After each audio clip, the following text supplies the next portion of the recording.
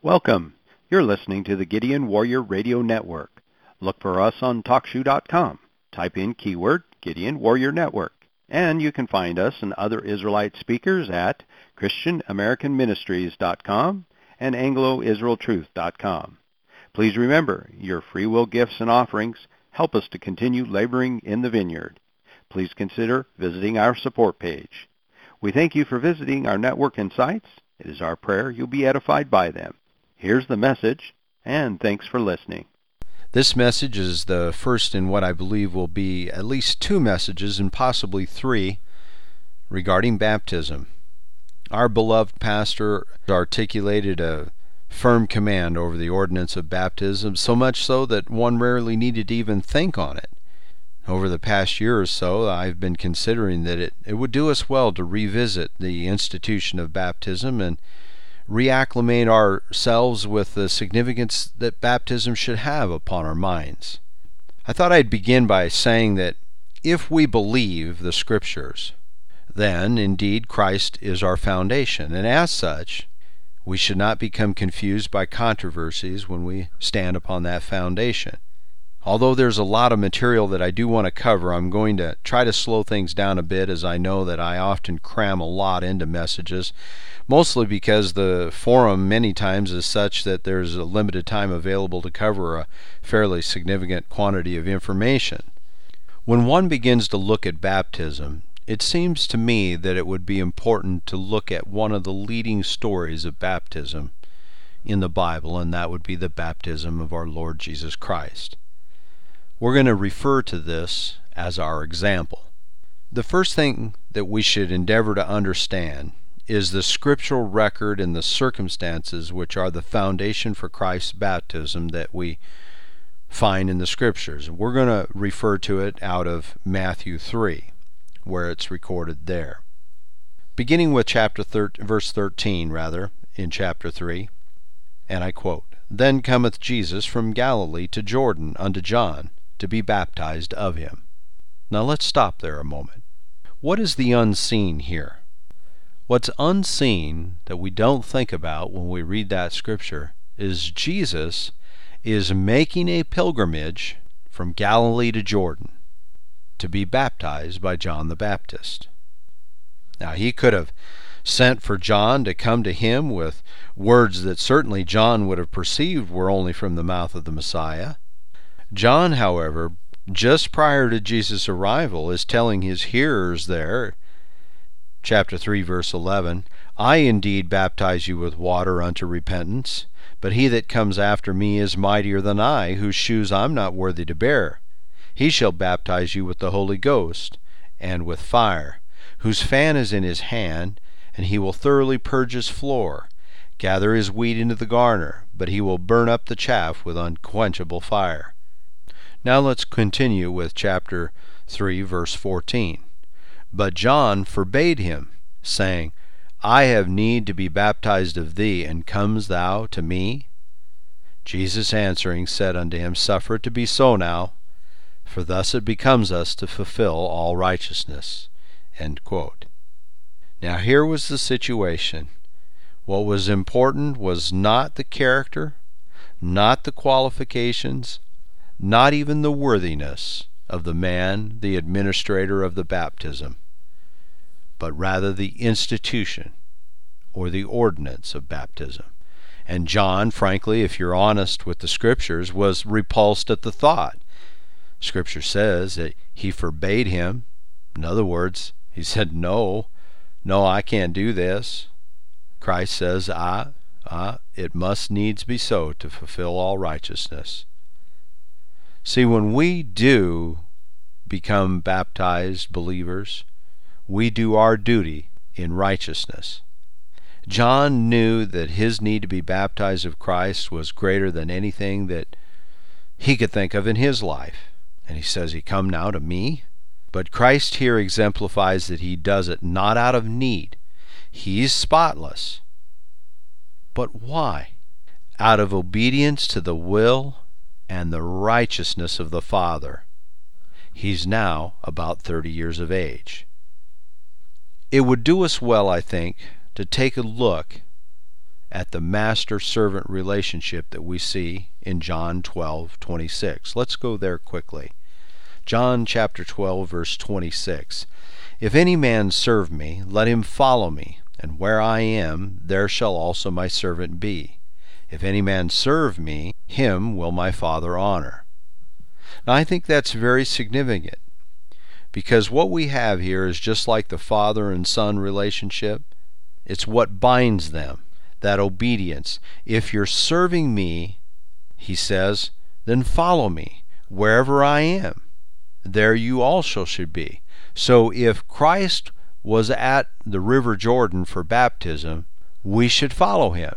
I don't think that means we need to follow him to the River Jordan, but we follow the example. That's that master-servant relationship. We are told at 2 Corinthians 10, 4 and 5, our spiritual acts, what our spiritual acts are also supposed to be, or our spiritual relationship. Let's go there quickly. Let's begin with verse 3. For though we walk in the flesh, we do not war after the flesh. For the weapons of our warfare are not carnal, but mighty through God to the pulling down of strongholds, casting down imaginations and every high thing that exalts itself against the knowledge of God, and bringing into captivity every thought to the obedience of Christ, and having in a readiness to revenge all disobedience when your obedience is fulfilled. You see, we cannot revenge all disobedience until our obedience is fulfilled. Walking in all his commands requires obedience to all his commands. So in the performance of this duty of baptism, there are several clues to the form of the administration. The first thing we see in the scriptural record here, we'll go back to Matthew 3, and we'll begin at 16. Jesus, when he was baptized, went up straightway out of the water, and lo, the heavens were opened unto him, and he saw the Spirit of God descending like a dove and lighting on him. And lo, a voice from heaven saying, This is my beloved Son, in whom I am well pleased. End of quote. What do we see in this scripture? You cannot go up out of the water without having first been down in the water. What should be understood happening here at the end of this scripture is the Father's acceptance. This is our first clue regarding the form and the manner of baptism. We'll talk a little bit more about immersion and sprinkling a little bit later on in the message. But what should be understood happening here also is that there is the Father's acceptance. The heavens were opened, and they are open now to you through baptism in like obedience. What we should also see and understand happening here is obviously the Father's acceptance. And this is no different than any one of us in a father-son or parent-child relationship. What we see happening when we are satisfied with the obedience of the child as parents, our arms are opened, the heavens are opened, the doors are opened. Whatever this child could ask of us, we would grant, because there's been that fulfilled obedience. And these heavens that were opened, they're opened now to us through like obedience in baptism. And we're told that the Spirit descended. Now, let's run to Acts 2:38. This is what tells us exactly what is available to us. And what is available to us is not necessarily ours yet, but the deficiency arises only because of a lack of true repentance and faith in and obedience to the will of the Father. This is what makes God well pleased. Christ had no sin to repent of himself, but he repented of my sins and your sins. He had the faith in God to perform his will through him, and by his obedience it was completed. This Spirit is exactly what Acts 2:38 tells us is available to us. But I want to caution us. What is available to us is not necessarily ours yet. The deficiency arises only because of a lack of true repentance and faith in and obedience to the will of the Father. This is what makes God well pleased. Christ had no sin to repent of himself, but he repented of my sins and your sins.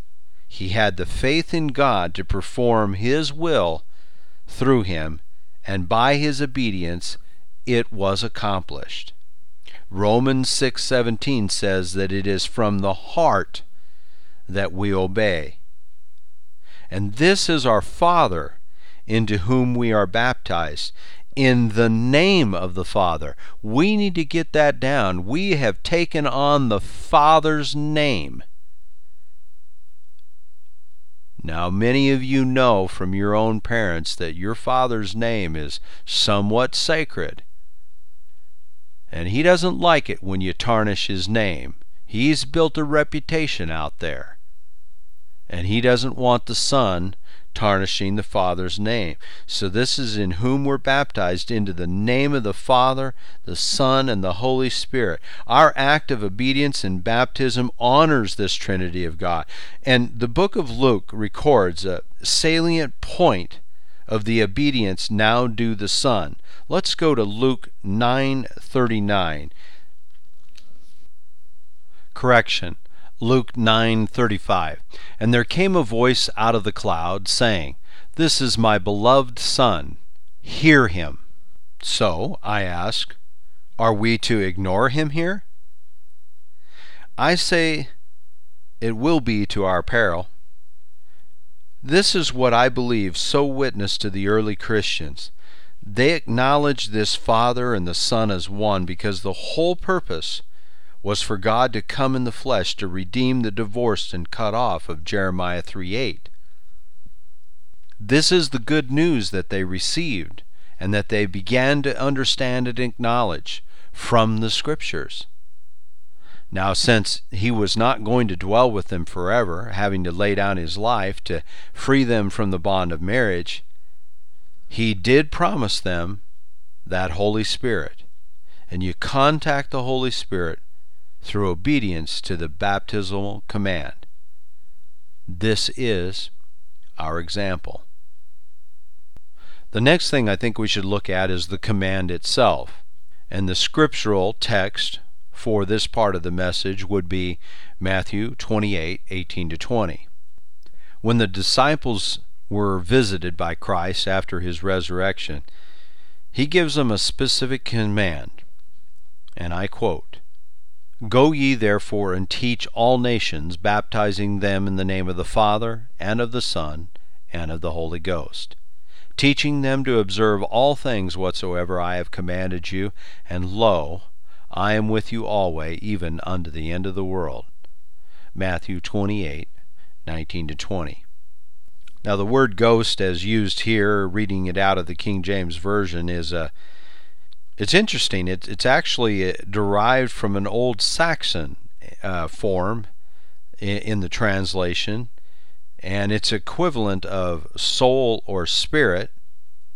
It's translated from the Hebrew word nephesh and the Greek word pneuma, and both of these words refer to breath, life, spirit, and the living principle. I thought that was real interesting. You see, the principle is reflected in scriptures such as Matthew 27:50 and John 19:30 in the New Testament, and Jeremiah 15:9 and Job 11:20 in the Old Testament.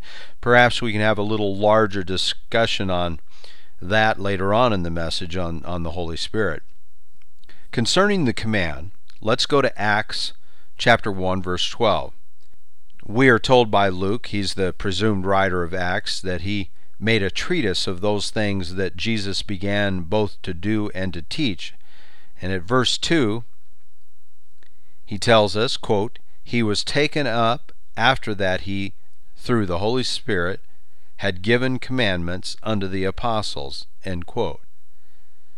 So it's clear and evident that this command to baptize believers in Matthew 28:19 would indeed be one of those commands that were given. Make sense? So let's take a look now at the foundation for the authority of the commands. That foundation we're going to find at Isaiah 54:5. And I'll begin. For thy Maker is thy husband, the Lord of hosts is his name, and the Redeemer, the Holy One of Israel. The God of the whole earth shall he be called. Verse 7.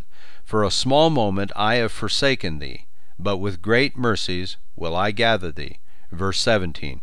No weapon that is formed against thee shall prosper, and every tongue that shall rise against thee in judgment thou shalt condemn.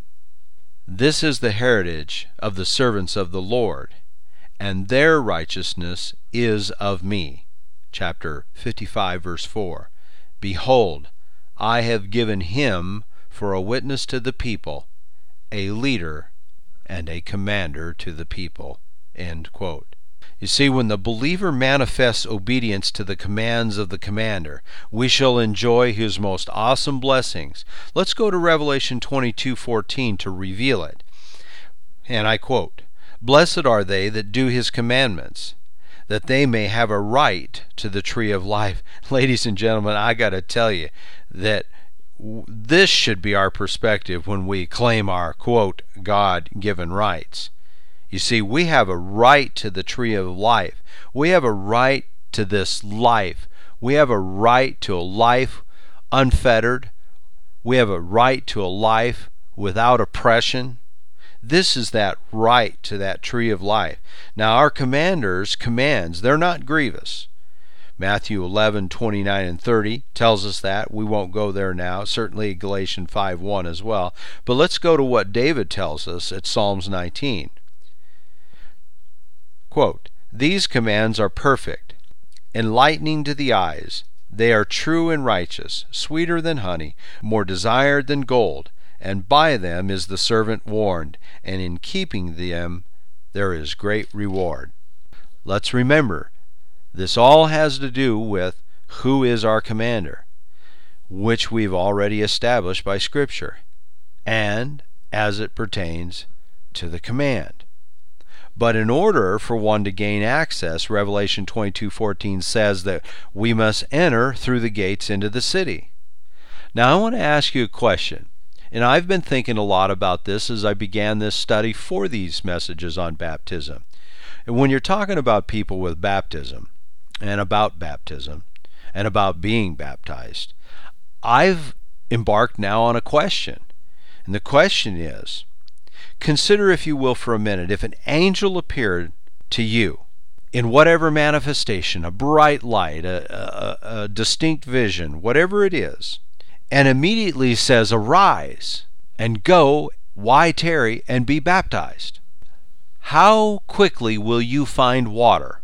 See, that's the question that I'm now putting before people, because the time is now, and that is going to start that revival. God will bring about that revival when we start becoming more obedient to the command. And this is one of those commands that's very important, and it brings about a humbleness and obedience and a binding to the servant-master relationship. And I think it's very important. So why is it that that person will respond to that question and say, I'm gone, I'm like out of here, I've already been to the water and back? That's how quickly he's going to find water. But when you see it in the words, and our commander Jesus Christ commands it, it's ignored. Why? Well, we'll have to try to answer that later. But Jesus explicitly tells us the weight or the extent of his command as he conveys his authority to give the command. And let's go to that weight. That's at Matthew 28, verse 18. And I quote, All power in heaven and earth is given to me. End quote. This command, go, teach, and baptize, was a command with fear. These apostles and the early believers saw a man raised from the dead, a holy son. Did they fear man? I don't think in the least bit. I think these people were motivated by what they had witnessed and what they had seen. And we have that same thing. Remember that we're told in Scripture that blessed are they who don't see these things and yet do them. I was thinking about how at Acts 5:19, the Redeemer commanded the angel of the Lord to open the prison doors and bring the prisoners out, the apostles, commanding them to stand and speak in the temple to the people all the words of this life. And I ask you, if the angel commanded you to do this, what are you going to do? Well, for an answer to that, this is exactly what Peter did. And the other apostles answered, quote, "We ought to obey God rather than men." And this is the essence of the command. When the command is given and the obedience follows, this is who you obey. And that's the essence of the command. Now, Pastor brought to our mind the centurion and how he understood authority. When he says to one, go, he goes. And when he says to another, he comes. And Jesus marveled at the centurion's faith when he humbled himself as being not worthy of Jesus coming under his roof and just said, say the word. Well, Jesus tells us, each and every one of us as believers, go, teach, and baptize. The pastor did it through this ministry, time and time and time again. He gave the Acres of Diamond men a forum in which to come and bring messages. Go, teach, and baptize. He brought you solutions. Go, teach, and baptize. Talk about the things. Talk about the Scripture. Bring men to the table. All the years of his ministry, he wanted to have that sweet fellowship. Didn't want to carry the load alone, but he carried it. But then he realized something, that he did have some acres of diamond. He said it himself. They helped him a lot and brought him a lot of things to his mind, brought him a lot of good thoughts to bring a lot of good messages. But again, before one can reap the benefits of baptism, there is a precedent principle required, and that is to be taught and for someone to teach. If we do not teach before we baptize, the baptized will not worship the commander in truth and in spirit. The word teach, as used in Matthew 28:20, is number 3100 in Strong's, and it's from 3101. It means teach, instruct, disciple, to be one's disciple, to following precepts and instruction. See, Scripture bears witness of this order expressed in the command at John 4:1, and I quote, "When therefore the Lord knew how the Pharisees had heard that Jesus had made and baptized more disciples than John." Now, I'm going to stop there, end of the quote. You see, what it was happening here, when you read the sentence for context and structure, it is Jesus had made more disciples and Jesus had baptized more disciples. Therefore, to make a disciple, one needs to teach or instruct in the precepts and commands of the commander. Now, I'd like to pause and say something about our beloved Pastor Peters. He was teaching us to be disciples. Every individual which has been baptized by him was taught of him. You are now duty bound to go, teach, and baptize. Now, here's supposition on my part. I believe he desired this outcome. I believe it is why he embraced the Acres of Diamond to come and bring messages, brought solutions for you to come and fellowship, bringing men to the table to teach, baptize. According to John 4:1, we are commanded to make disciples and then baptize. And I believe this is the proper distinction to be conveyed for a believer to be baptized. I want to remind all of us, our example was baptized at the age of 30. Now, I'll admit, this is a little conjecture on my part here, so you can disregard it if you wish. I believe the Father was teaching the Son. I believe he was teaching John the Baptist also. And their disciple apprenticeship, if you will, was now concluded. And this is why I believe this. Matthew 3:17. This is my beloved Son, in whom I am well pleased. Second witness that, Matthew 17:5.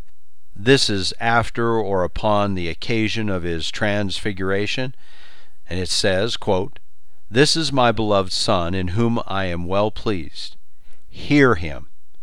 This word hear is number 191. It says, give ear to a teacher or teaching, comprehend, understand. And I believe it's absolutely abundantly clear.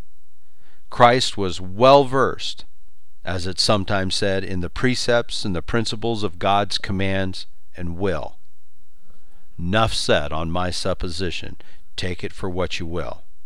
Let's continue analyzing the command so we can fully comprehend and understand it, as the Scripture has admonished us to do. The next thing we should look at, I think, is the scope of the command. The Scripture says, teach all nations and baptize them. So this means to go everywhere.